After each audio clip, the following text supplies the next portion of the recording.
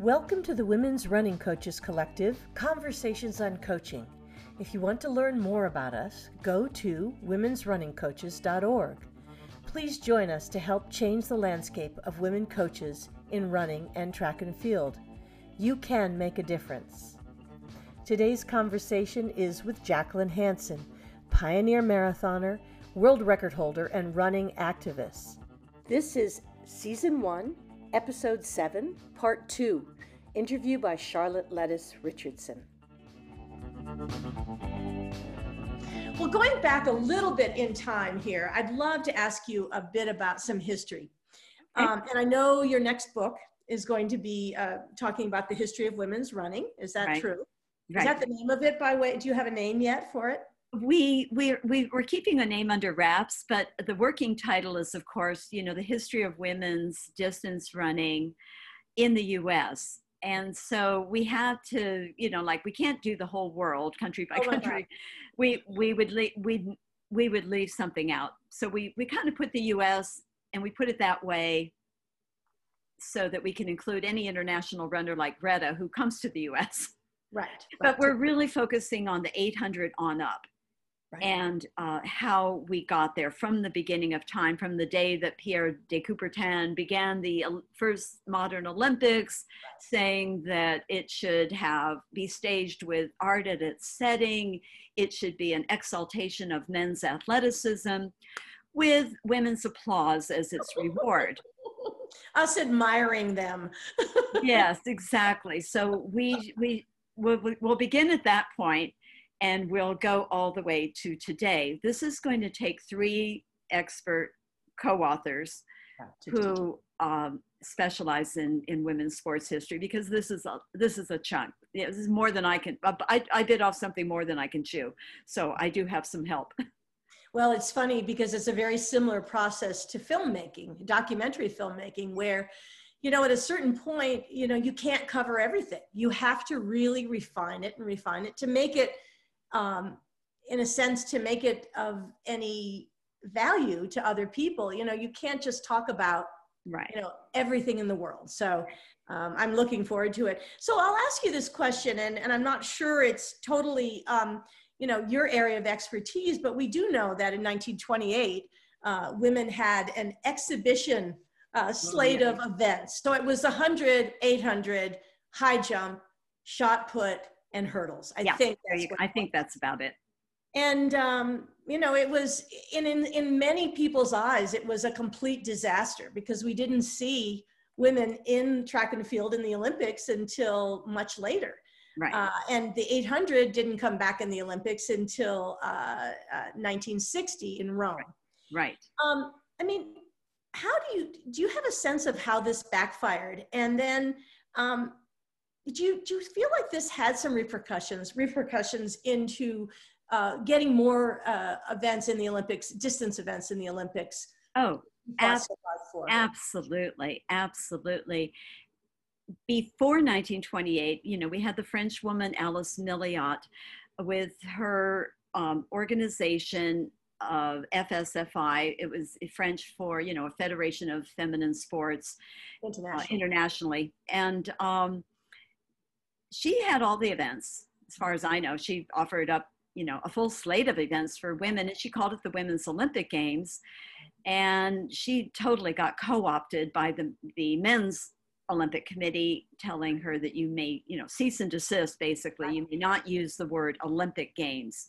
They are not official. They are not the Olympic Games. And eventually, because she wouldn't back down, but eventually they co-opted her with the promise that if she stopped that and she would become part of the organization, but they would govern women's sports, but they would give us events. So the downside was, of course, that they only gave us 5 events. So she's scaling back, and she did keep putting on what she called the World Games for a while. Yeah. But in the official IOC Olympic Games, we had the 5 events. And that 800 meters did backfire on us. Right. However, we have our first recorded case of fake news. back in Oh. 1928, Ooh. because the picture that came out and the story that came out after the 800 has been found to be a hoax. It was incorrect. So they claimed that the majority of the women that finished the 800 collapsed on the track and were clearly not capable of running this long distance, and it was harmful to us. And the USOC was one of the first ones to jump on board and cancel the event in at least, our championships, and not sanction the event in our country. And it was dropped from the Olympic Games, as you said famously, until 1960 Rome. So it totally backfired on us. However, that picture was not of the 800-meter finish. Oh. It was probably the 100. Right. And even if it were, and I think was it Harold Abrams of the the Chariots of Fire movie fame, who actually tried to come to our defense that that even if it were true, it was, if anybody did collapse, it was only from the sheer exhaustion of putting out a full-on effort that even a man would do. Right. Even men collapse on the finish line if they've put out a full effort. Right. So, but it wasn't true.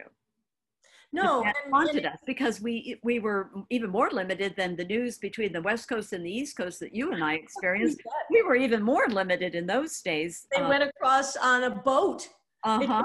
So news traveled even less, by Pony Express across the country. So, but it was found to be a hoax, and it was just a power grab, and it was just keeping women in their place. Right. Well, and it brings to mind truly the AIAW and the NCAA, and very similar during that time, that sense of co-opting, a particular organization, and once they have control of that, then they have control of what events are going to be. Exactly. Yeah. So it's it's so funny because after 28 and right up through into the 50s, 60s, there was such a sense that women shouldn't compete. And even in, you look at the old physical education teachers, the women, and the whole idea of, like you said, we play half-court basketball and we have cookies and tea afterwards because we aren't competing, we're all getting along just beautifully. Yeah. And so even when you and I started, there was still this sense that women shouldn't be doing this. Exactly. And, and so even when you started, in 74 to try to get the marathon in the Olympics, that kind of resistance was still there, wasn't it? Yeah, definitely. I say at best, it was apathy. Right. Things could stay the way they had always been. And at worst, it was discrimination, which we proved. Right, you did. You did. And I don't want to talk about right there now because I want you to talk about that in just a bit. So in 1975, Jacqueline, you and I had the wonderful experience and honor of running against each other, or I will say with each other, in the mini marathon, 10,000 meters. And Fred Lebow, who has passed away, when he talked to me about it, he said, this is the East Coast meets the West Coast. It was this big buildup. And I remember being terrified, actually, because I'd already heard about you. And I knew, how strong you were and all of that. And we ran together in that race. And I think both of us, it was an all-women's race. Right. And I think both of us, it was the biggest one as of yet. I think it was the third year. The starting gun goes off at the mini marathon in 1975 in Grand Central Park. And we were going to run 10K. And I remember after the first half mile or so, you and I just sort of separated from the pack and just started running together. Right. And I just remember thinking to myself, this is what it's like to be in a race and to be in the front and to be competing against another woman. And I even remember a bit of conversation here and there. I remember at one point some young men laughing at how skinny we were. I don't know if you remember that. No, I don't. That's good. And, a couple of other things happening. And it was as if the race just happened quickly. I mean, it seemed like we were at 6 miles all of a sudden, and both of us didn't know what to do. I mean, I truly think that you made a move first, right? Anyways, I'll let you go ahead. And kind of the question is, why were these early races of women only so important? Oh, wow. Yes, they were very important, but our personal experience was like I've often thought, one of two peak performances I ever had. And peak performance wasn't a term then. It wasn't, sports psychology wasn't a term then, but it's something I've been fascinated with ever since, because I did think of my running as meditation. And I did instinctively try to go in my warm up for a race to calm my nerves down, slow down my blood pressure, slow down my heartbeat, try to relax. You know, that was instinctive, right, as opposed to the other half of the track team that's like trying to, you know, the sprinters and the throwers trying to pump themselves up. So I already had this notion that distance running could be meditative. And so I feel like we were in the flow. We were definitely in the flow, and a peak performance is euphoric and effortless. Yes. And it was definitely that. I never felt like you and I were fighting each other. Like, it wasn't like out for blood. We weren't trying to beat each other. I felt more like I was drawing strength from running together. And we did. We just evolved out of the group. Yep. You know, we evolved out of the massive start, and narrowed it down to maybe a couple of dozen, right, down to a lead pack, down to just you and I. Right. Right. And I never felt like I was competing. However, all that training we get to the 6 mile mark, and I'm beginning to think, what a lovely experience. Wouldn't it be fun to tie? Wouldn't it be perfect if we just crossed the finish line tied? And then I just Laszlo on my shoulder. It's the 6 mile mark. You better kick. And if he were there, that's what he would say. And so I snapped out of it, woke up, and made a move. Well, I didn't know that you were a much better 400-meter runner than I was. I had never gone under 60 seconds in my life. In fact, 63 was probably my max 400 speed, and that was probably on a relay that was, not the full distance. And you went by, you changed gears and went by me like I was standing still. But, it didn't detract from any of that experience. It was still a peak performance. So my message when I tell that story is that you can have a peak performance and not be winning. It's still possible. And then as you informed me that Fred was building it up as East meets West, Tom Dederian told me just sometime this year that he also said it was the first time that the media came out for the competitive event it was, instead of the novelty it used to be. And that it was the day that women's racing changed.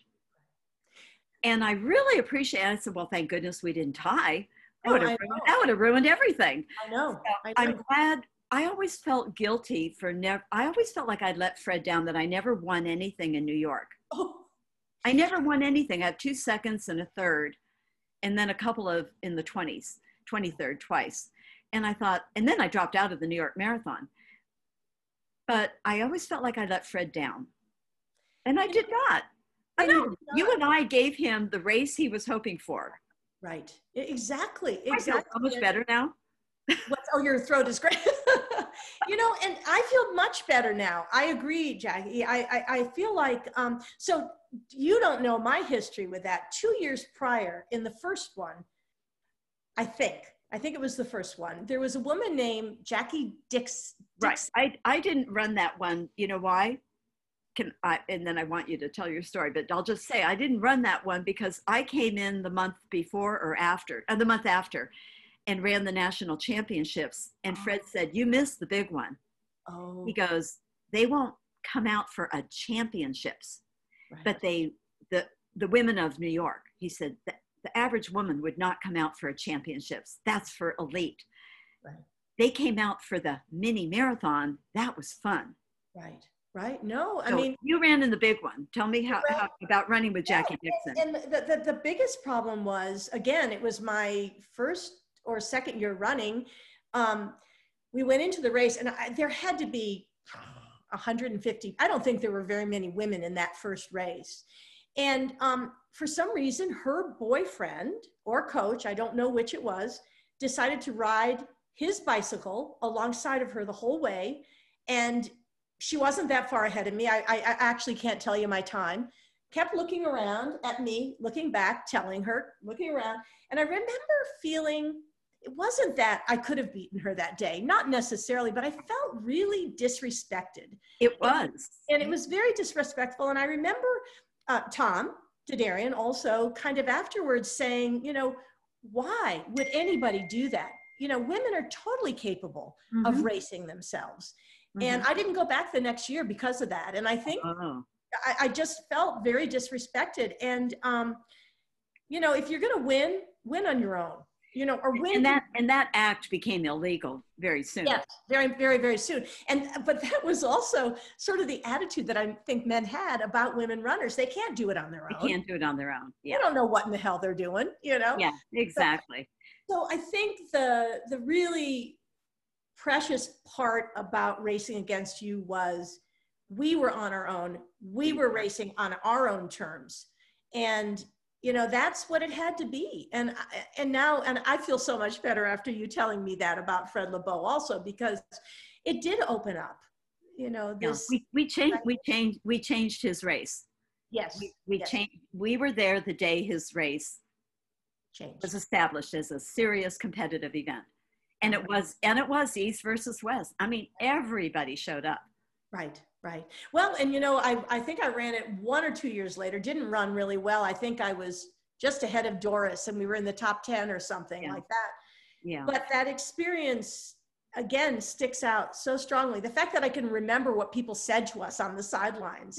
That's crazy. But you know what you asked about, why was it important to do that? And it seriously was what you just said about, we did it on our own without pacers by ourselves. Okay, so now the point was we needed a lot of women only races in the 70s to eventually gain our races on the Olympic program, but we needed them to showcase the women, to be the first ones across the finish line, to break that finish tape, to be the first ones at the aid stations before the water was all gone, to have an unhindered, unobstructed path in front of us, right? And with that came a lot of responsibility. You bet. We had to lead. We had to learn to front run. We had to learn to pace. Right. We had to learn to react just like I did on the track. You know, I mean, I guess I grew up with that because I was a track runner. So if the person in the mile or the person in cross country reacted and it wasn't my race plan, but she surged, I had to learn to react to that and go with them. I couldn't always have my race plan go perfectly the way I prescribed in my head. But if somebody surged or somebody, you know, made a move that I had to react to, so be it. You know, you had to be, as coaches, we tell our kids, you know, have a race plan, but also be ready to react. Cover every move, I say. Cover every move. Yeah, just have plan A, B, and C. And you don't, you know, we teach them like in cross country to try to keep an arm length away, no more than that. Don't break the tie, you know, that kind of thing. Don't fall behind, always stay within reach. So we teach them all those tactics. But we as women in the 70s, we'd always been, even if we could run in a road race, and there was our division, we were surrounded by men. Yes. And so it was their race and we were a division. Right. So now we had the responsibility to learn how to front run, learn how to lead, learn how to pace. And with it came all the benefits of being the first to break the line, being the first at the aid stations, having an unobstructed course. So there were benefits and there were responsibilities. Right, right. Yeah, and I think the idea that even though we were fighting against the idea that women shouldn't be competitive, women shouldn't do sports, we were brought up that way. You know, yeah. I can remember even early on when I first started racing, saying things like, well, I'm competitive, but, as if it was a dirty word. Right. And today it's not. I mean, the kids that I coach, the young women that I coach, they're out there. They're out to compete. There are sometimes some friendships that they don't want to race against their girlfriend or their whatever. Right. But, we had to learn that. Or no, maybe not learn it. Well, yeah, learn it, but also accept it. Accept that we were competitive beings. Yeah, exactly. Yeah, you were remarkable. So, okay, so here comes a bit of a hard question, and as simply as you can, because a lot of us didn't live through it. Can you talk about how the marathon and the 3K were added in 1984? And I'd love to hear why the 3K got added. That's an interesting one. Okay. And then the 5K in 1988, and then the 10K not until 1996. Or the reverse, 10K 88, 5K 96. Oh, you're right. See? Yep. I had put it, yep. It's not logical, but I'll tell you. It isn't logical, and that's why I put it that way. So the 5K in 1996. I know it was a long and very complicated story, but can you talk a little bit about Nike's involvement, the International Running Committee, the politics with the IOC, and then the Los Angeles Olympic Operating Committee? LAO. Organizing Committee. Organizing Committee. Yeah. Mm-hmm. I know it's not a simple story, but could you give us some broad overstrokes of that to give our listeners kind of a sense of the drama and the urgency, and why you felt it was so important to fight? Okay, well, you're right. That is another whole podcast all by itself. Yes, but I will try, or they can just read my book. Yes, I can tell you that I can knock out the 3K in a heartbeat, because that would have just been the next logical step after the 1500 was added in 72. The 3,000 would be the next logical distance to add. So it was probably already somewhere, in their committee reports and their proposals. The problem being, even the men don't run what we call a flat 3. They run a 3,000 meter steeplechase. And frankly, I wasn't fighting for that, because women were not running steeplechase at the time. So even we would admit, as runners, as marathoners, that, that is not something we're competing in at the moment. So it wasn't, I'm not saying it wasn't a priority, but frankly, it wasn't a priority. Right. But we didn't need the 3,000. We always said we didn't need a flat 3,000. Even the men don't have a flat 3,000. We want a 5. Right. And we want the 10. So the International Runners Committee came about in 1979. Remember, as I said, I started my campaigning, such as it were, naive that I was, in 1974. Nina Cusick is doing the same in her role in women's track and field in our national federation back in New York. And she's doing it through trying to change the rules and law and legislation. And I said, hey, Nina, maybe we can do a letter writing campaign, or, we can sign a petition, and maybe we can change their minds. Like I was going to get to go to Montreal in 76. Well, that wasn't going to happen.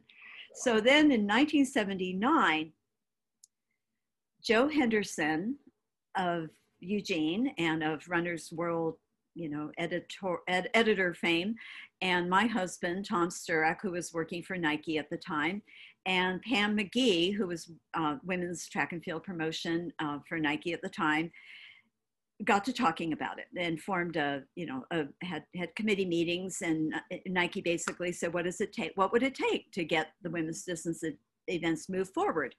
And so we formed the International Runners Committee, and there were 13 of us, movers and shakers in the running world, like Doris Brown Heritage, who you've mentioned, like Jeff Darman, president of the RRCA, and Henley Gabot, eventually president, not at that time, of the RRCA, and Joan Ulliott, medical expert, running doctor, world-class marathoner. I know I'm going to forget people. Ken Young, our statistician. And you mentioned somebody. Was it Nina Cusick on the Oh, campaign? definitely. Well, I was thinking of Nina and I and Doris and Eleonora Mendonça representing Brazil, and and Leland Reinhardt, my teammate. Yeah. So there were, like I said, 13 of us. And so once we formed the International Runners Committee with our 13 movers and shakers in the running world, we began the process of lobbying and attending our international federation meetings and the IOC meetings. And I should add that we did bring in a professional lobbyist from Washington, D.C. to teach us how. That was Jeff Darman's idea, which was perfect because he knew how our national federation was formed and had to go, was changed from AAU to TAC because of an act of Congress. So he knew all the inside infrastructure and all the ins and outs of what it took. And he knew what the IOC charter and the IAAF had to say about adding new events. Right. So he taught us what we needed to do. Wow. So we have Telegram campaigns. We've got Doris. We're sending Doris to international meetings. We're doing everything we can from the inside out. And that goes on for years. So by 1979, we formed. By 1981, a combination of things caused the women's marathon to go forward ahead of all the other events. Right. But I believe a lot of events, the Avon series, we have to give credit where credit is due. The Avon series helped enormously.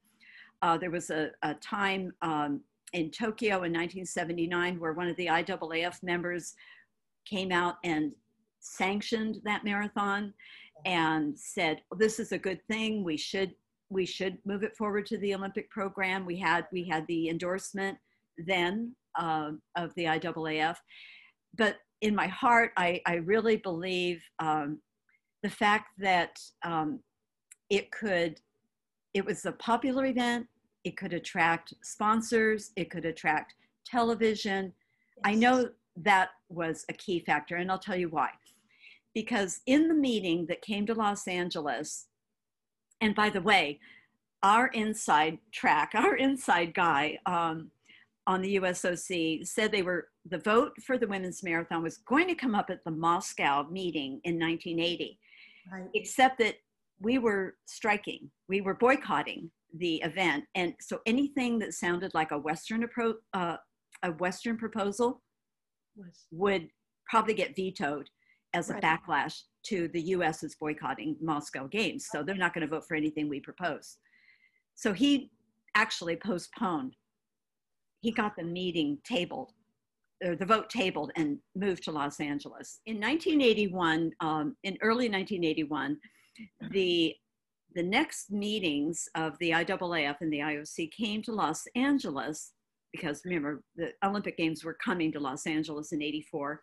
Nice. So I actually got an audience with the president of our IAAF, our International Federation, and the secretary. Luciana Barra was the secretary, and Nebbiolo was the president.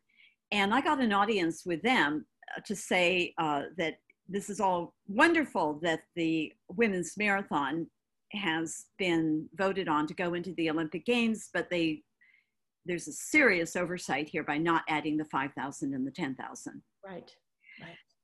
Okay, so I was met with just surprise that they were ill-informed.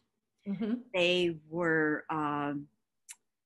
patronizing me, like, oh, little lady, You really need to realize that it's a long process to get an event accepted. And the first steps are that you have to have your distances recognized as world record events. And I'm thinking that's already done.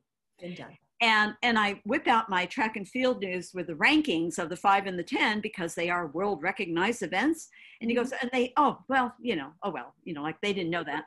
And well, they have to be contested in countries around the world. We need more participation. And I'm going, well, I'm look at all the different countries that these records are in as I'm showing them my magazine.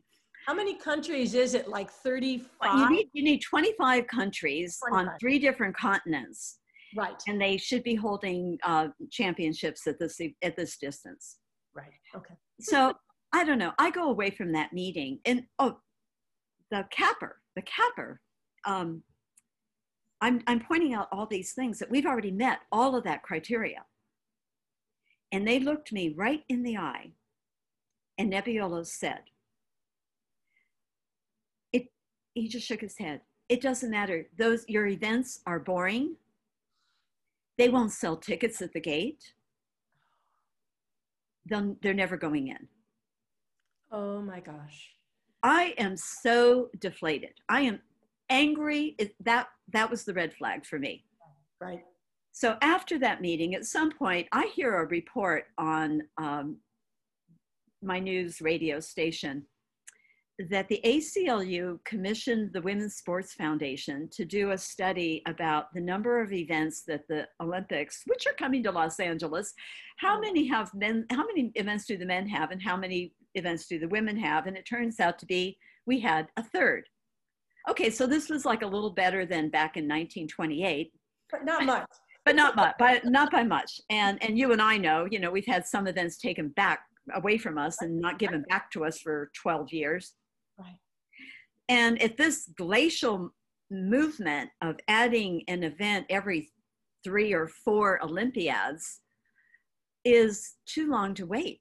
No, it's way too. It's way too long to wait. And you and I know an athlete's entire career can be over with in 1 Olympiad or 2 Olympiads. I was going to say probably 2 or 3 live. At the most. Yeah. I mean, France, some people have made, the record is making 5 Olympics. Right. But the average person, yeah. Anyway, it was just too much to wait, too much to ask for. So I hear the ACLU saying that if anybody, would like to contribute or participate, or I could not call them fast enough. We didn't have cell phones in those days. But I called Ramona Ripstein, who was the executive director of the ACLU in Los Angeles, and I said, I don't know about the other sports, but let me tell you about mine. And she said, oh, well, actually, they thought that getting the marathon meant the women's track and field was taken care of. She thought that was complete. And I said, oh, no. We don't even want the 3,000. I said, but what we really need is a 5,000 and a 10,000. And I explained what just happened. So she's hearing discrimination, and she assigned, she got a lawyer named Susan McGreevy who took on our case. So she was a 1,500 meter swimmer I didn't realize they didn't get their event until recently.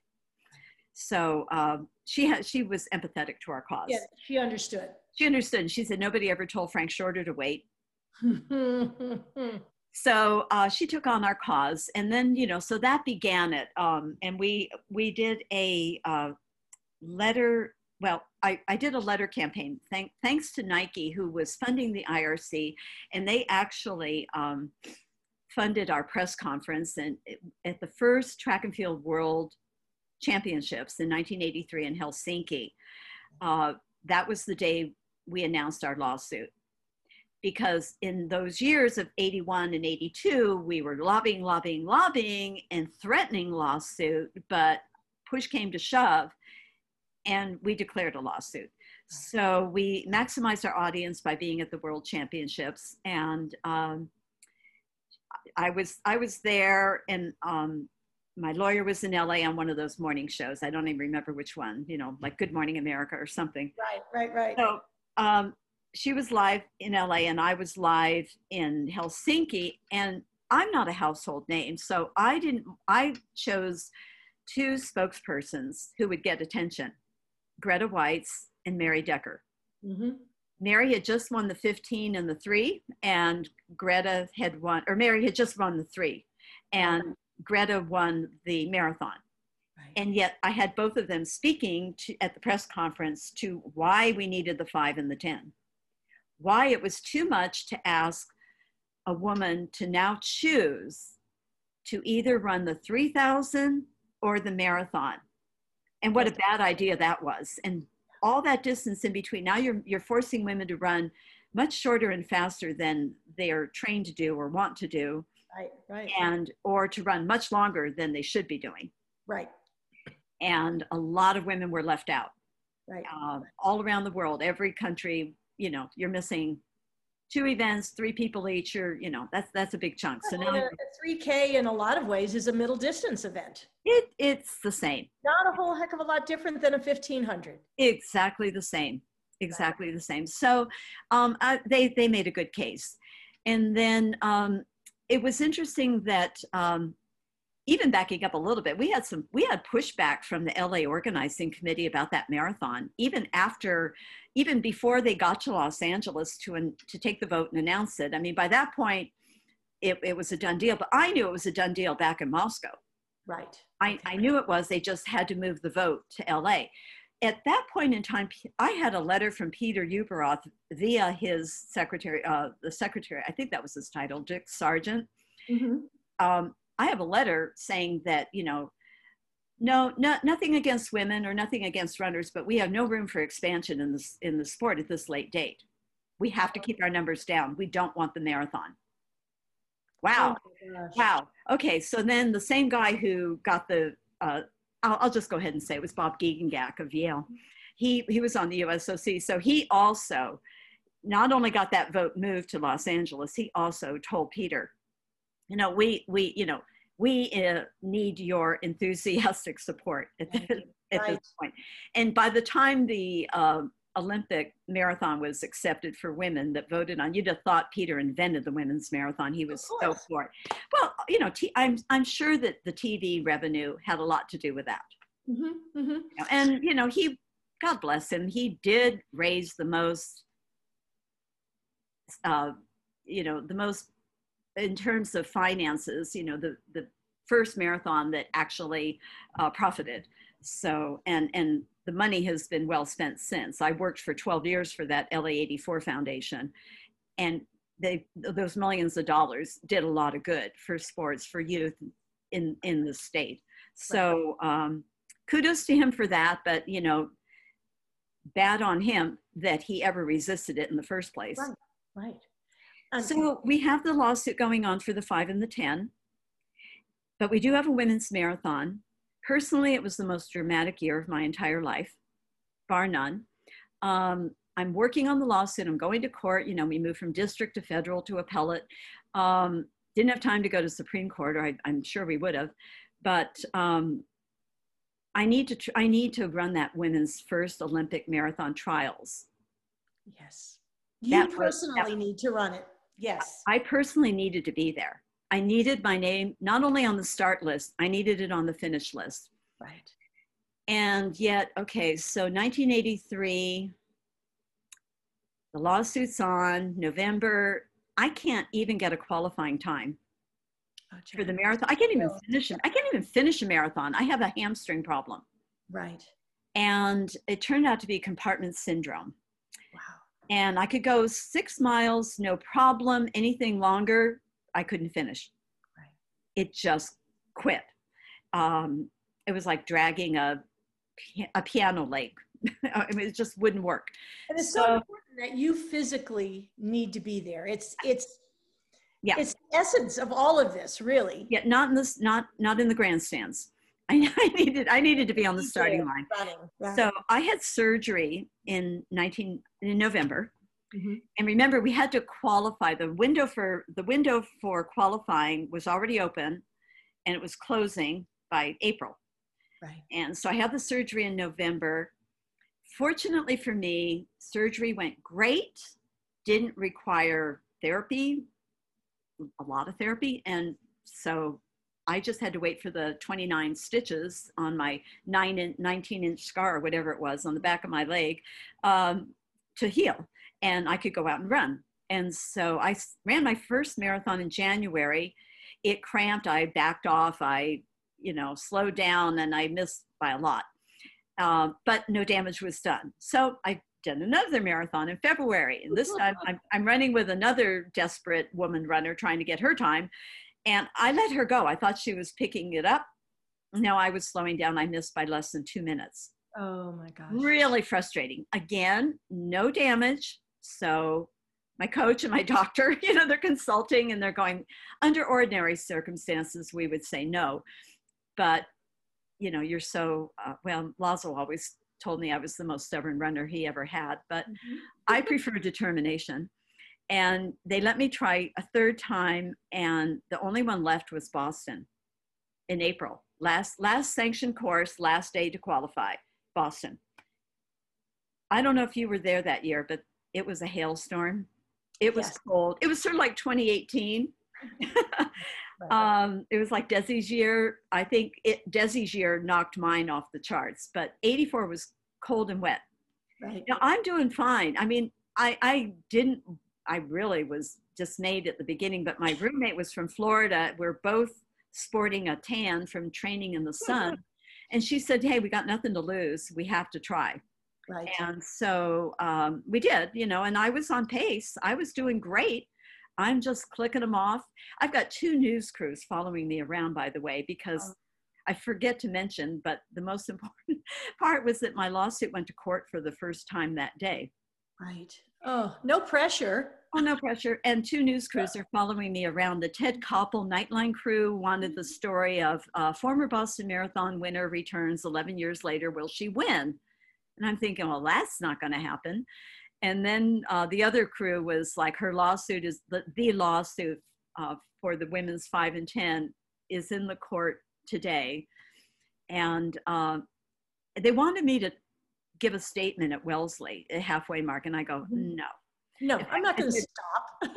No, I said, if you catch a picture, they just don't have the idea about running. And I said, if you catch a picture of me, fine, I am not stopping. And I'm not wearing this microphone either. So I wore it through the warm up, and then I said, I need five minutes alone time. And then off I went. I'm fine all the way to mile 20. I'm checking my pace. I have to break 250, but I'm doing okay. And it's cold, it's windy, it's rainy. The hail felt like little arrows hitting your skin. Oh, yeah. Yeah. Oh, it was awful, but you know, we all shared clothes. So I was wearing a hat and long sleeves and long tights. And yet at mile 25, I saw a sign I didn't know what to think about, because I mean, it's been a long time since I'd run Boston. Now they have actual mile markers. They used to tell you the time when you entered a new town and it meant nothing. Right. And now I've actually got 5 mile marks or 5K marks, and it's all good. Mile 25, I saw a sign, that a digital clock that said I was in 10th place for the women and on 244 pace. Wow. And I thought, how did they do that? I didn't even know you could do that. And I'm thinking about how you can do that. And all of a sudden I started getting tunnel vision. Oh. And I started feeling like I was fighting the sidewalk, like I was going to fall forward on my face any minute. And I was just trying to stay upright, like, what is happening to me? What is going on with me? And then I just I don't know if I cried or got angry or both. I'm just like indignant. I think that's what saved me, was that the anger took over. Yeah. Yep. I deserve to finish this race. Right. It is important. Need to finish this race. I deserve this. I deserve this. And it became a chant in my head. I deserve to finish this race. I deserve this. I deserve this. And I woke up on a hospital cot in, I think it was like a basement of where we finished, and wrapped up in a wool blanket and teeth chattering and dog tags around my neck. And there's this IV bottle hanging on the cot overhead. And I'm looking around, and there's a doctor who's looking at me and saying, hey, you know, young woman, your body temperature is below 93. Wow. And we're keeping you here for observation and some other stuff. And all I said was, did I finish? Oh.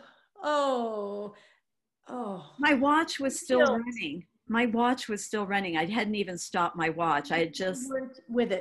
I blacked out on the finish line. So the nurse, when he made a joke, which told me I'm not going to die. It was like, if he can make a joke, I'm not dying. Right. He said, nurse, she may be dying here, but she needs to know her time. Could you go find out? And she did. And she came back with, meanwhile, he's asking me about my dry clothes. And I said, I didn't send a bag to the finish line. I was going to cross the finish line, jog over to the hotel, you know, be done, go get in a hot shower. So I don't have any dry clothes here, but, and he let me wear that wool blanket back to the hotel. So she came back and she gave me a high 2:47 time, like almost 2:48, let's round up. And I remembered that 2:44 time prediction in 10th place. Well, I ended up in 14th place in 2:48. So I figure I lost 4 minutes and 4 places. In 4 places in 1 mile. And you don't remember? I don't remember. Wow. I do have a sort of a finish line picture while I was still upright. Right. And I do have that glassy-eyed look, like I don't know where I am. And anybody shuffling. Not knowing about the marathon, you know, and most people listening will know about it. But, you know, first of all, running 3 marathons in 3 months or 4 months is... Yeah, well, and then I had to run the trials, so 4 and 4 months. 4 and 4 months is unheard of. I mean, it's incredibly hard. It takes such a toll on your body. Not really bright. And then to go into what you went into, hypothermia, I'm assuming. Yeah, you're lucky. I mean, very lucky. And I think it has more to do with what Laszlo said, is you're stubborn. You knew in your core that you had to run under 250. That was right? I had to run under 250. So I still got it, 2:48. Right. An amazing time. You know, I oftentimes think that we hear about all these runners that are breaking, you know, almost 2 hours in the marathon or whatever, but people don't know what an effort it is to run under 3 hours, and under 250 is. And at that point in my life, I'm 36 years old with a 4-year-old child. I was going to say, and you had a baby about 3 or 4 years earlier. Yeah. And a serious injury. You know, remarkable. And I think just the power of what you so wanted to happen, needed to happen, was probably what got you through that. I had to be there. I, you know, bar nothing. I mean, you could have told me I'd die the next day, but I had to be there. Had to be there. Exactly. Well, it was funny too, because I went up to the marathon. I had helped a little bit with Brent James in the early stages of organizing. Okay. Yeah. And I was very pregnant during the actual trials. Oh, wow. And I have a picture of me. I think I had my baby in August, and you guys were May. And I remember thinking to myself, gosh, I am one lazy woman. There had to be 3 or 4 other pregnant women in the race itself. Maybe, but not that pregnant. That's pretty late term. That's a lot of extra weight. But you know, you know, it's remarkable, sort of the parallel things that were happening in your life. And you know, all I can say is, Jacqueline, if you hadn't have done what you had done, and I know there were many people who were part of getting the longer races into the marathon, but I think your determination and your stubbornness, as Laszlo would have said, really got you through. And, you know, we are forever grateful for you. Well, I really was just the point guard, and I had a really good team around me.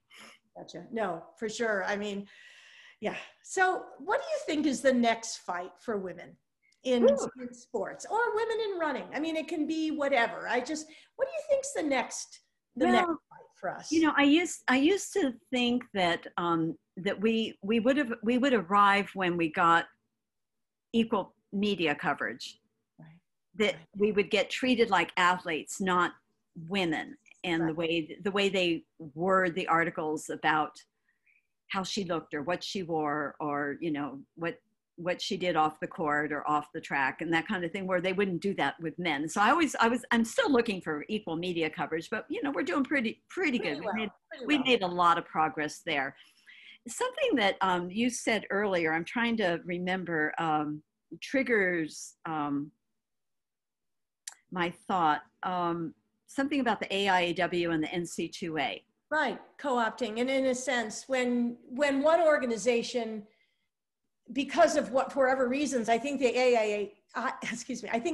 AIAW was going bankrupt, actually, if I remember. And there were other things I think people wanted, but they gave up their power, in a sense, to the NCAA.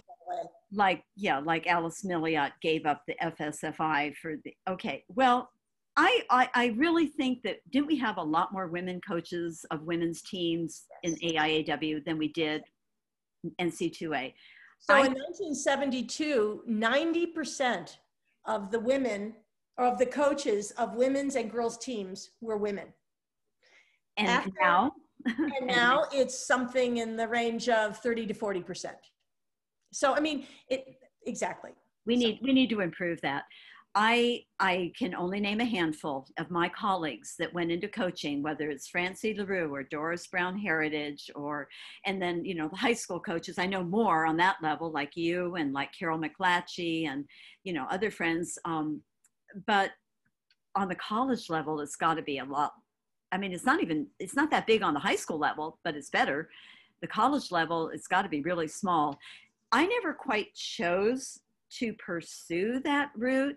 People often say, well, you teach at a university, but you don't coach there. I think I stuck to high school coaching.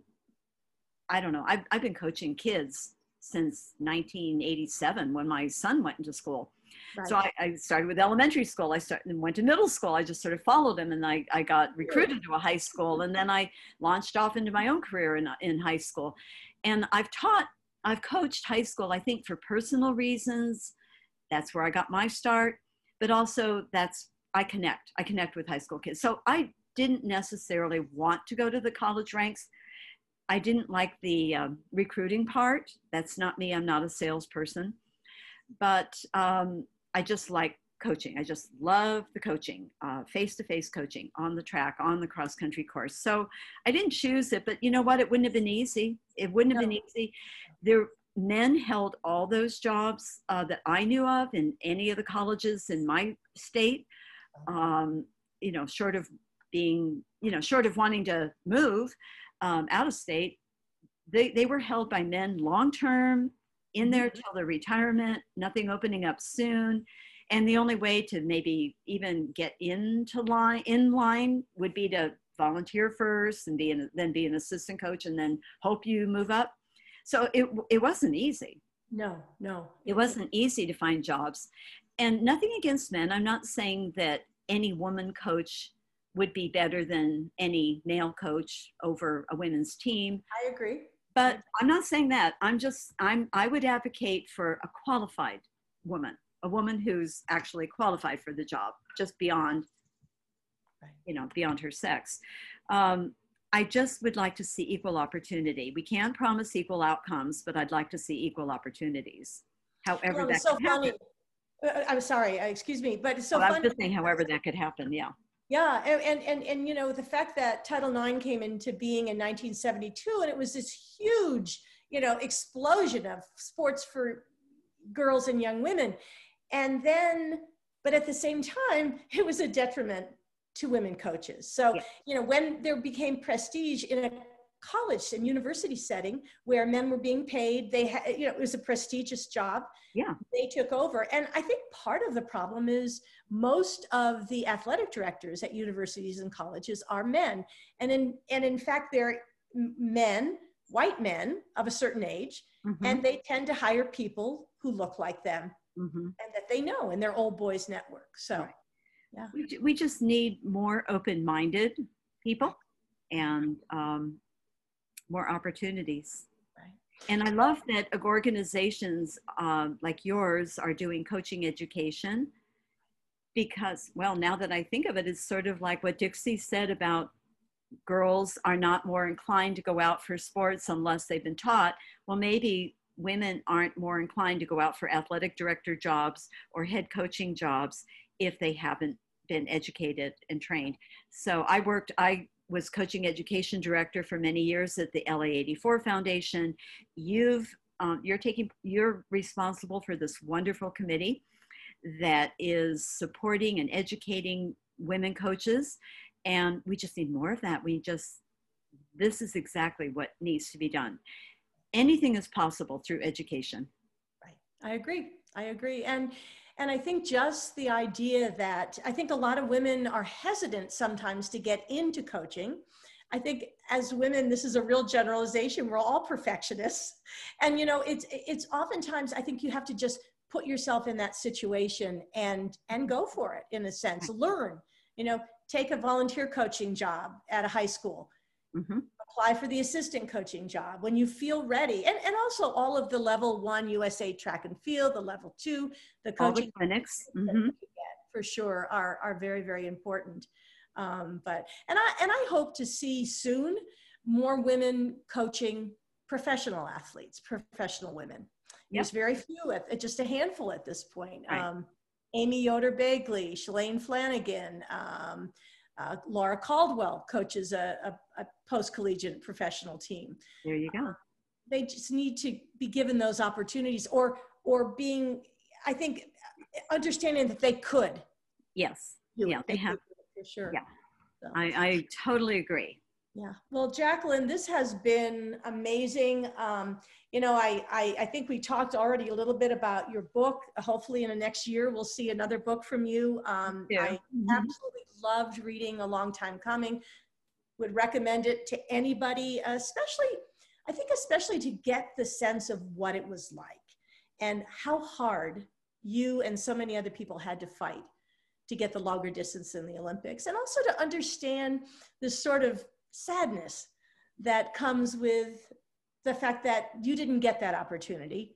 And I know you don't dwell on it. I don't think any of us do, but you know, I think it's really wonderful to understand what that feels like. I know for Doris too, she probably would have been a fantastic 5K runner. Oh, you know? Absolutely. Yeah, absolutely. There was a 5,000 meter Olympian named Dick Berkeley. And I never forget what he said. I can't imagine what it must be like to fight for every event. When I was born with a God-given right to run any event I want. Right. And we always had the support of the men.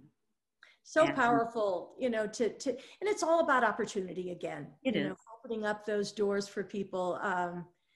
But you know, to have the strength and courage that you had to go forward, and so many other women that I knew, you know, the Nina Cusicks, the Sarah Mae Bermans. I have to say, seeing Sarah Mae the other day, she's a runner that started as an orienteer, and I think she was a national champion in orienteering. She still competes at that. What's that? She still competes at that. And what an amazing woman. And I remember meeting her at Fresh Pond, running around Fresh Pond, and she didn't look at me as some sort of rival or competitor. She had opened her arms and welcomed me in to this sisterhood that we call distance running. And, Yep. So I am not surprised. Well, I try to live my life with no regrets. That's negative energy. And I got to be in the first women's Olympic marathon trials. That was my Olympics. Yep. And I got to host Joni. And like I said, I got to hold that medal. And she said, thank you. So I feel very fortunate that I did get to see all of that in my lifetime. And to have that be a reality is such a credit to you.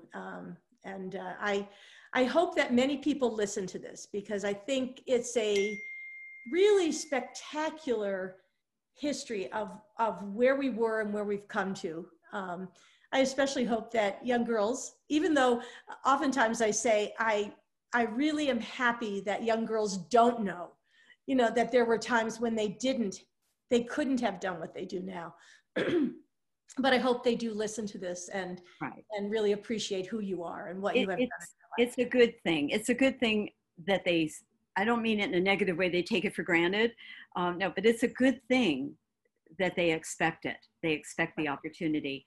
And so I just remind them to don't really take it for granted, and don't be lazy. And, you know, with your God-given talent, go out there and do what you can do. A lot of women before you fought really hard for that right. So I want them to appreciate their past and live in the moment and look to the future. Thank you so much, Jacqueline. I love you to death. You're Thank you. An amazing person. And I'm so happy that we got to have this conversation. And maybe we'll have another one at some point about the detailed history. Okay. I look forward to it. I'm glad that we are lifelong friends ever since that finish line in 1975 in Central Park. that we've stayed in touch and that we are friends. Great. Thank you so much. And Love you.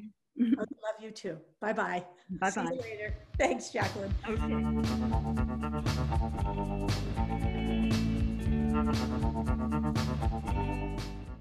For more interviews and videos, go to thewomensrunningcoaches.org.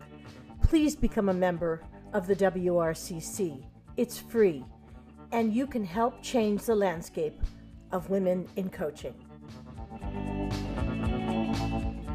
Original music by Hank Richardson.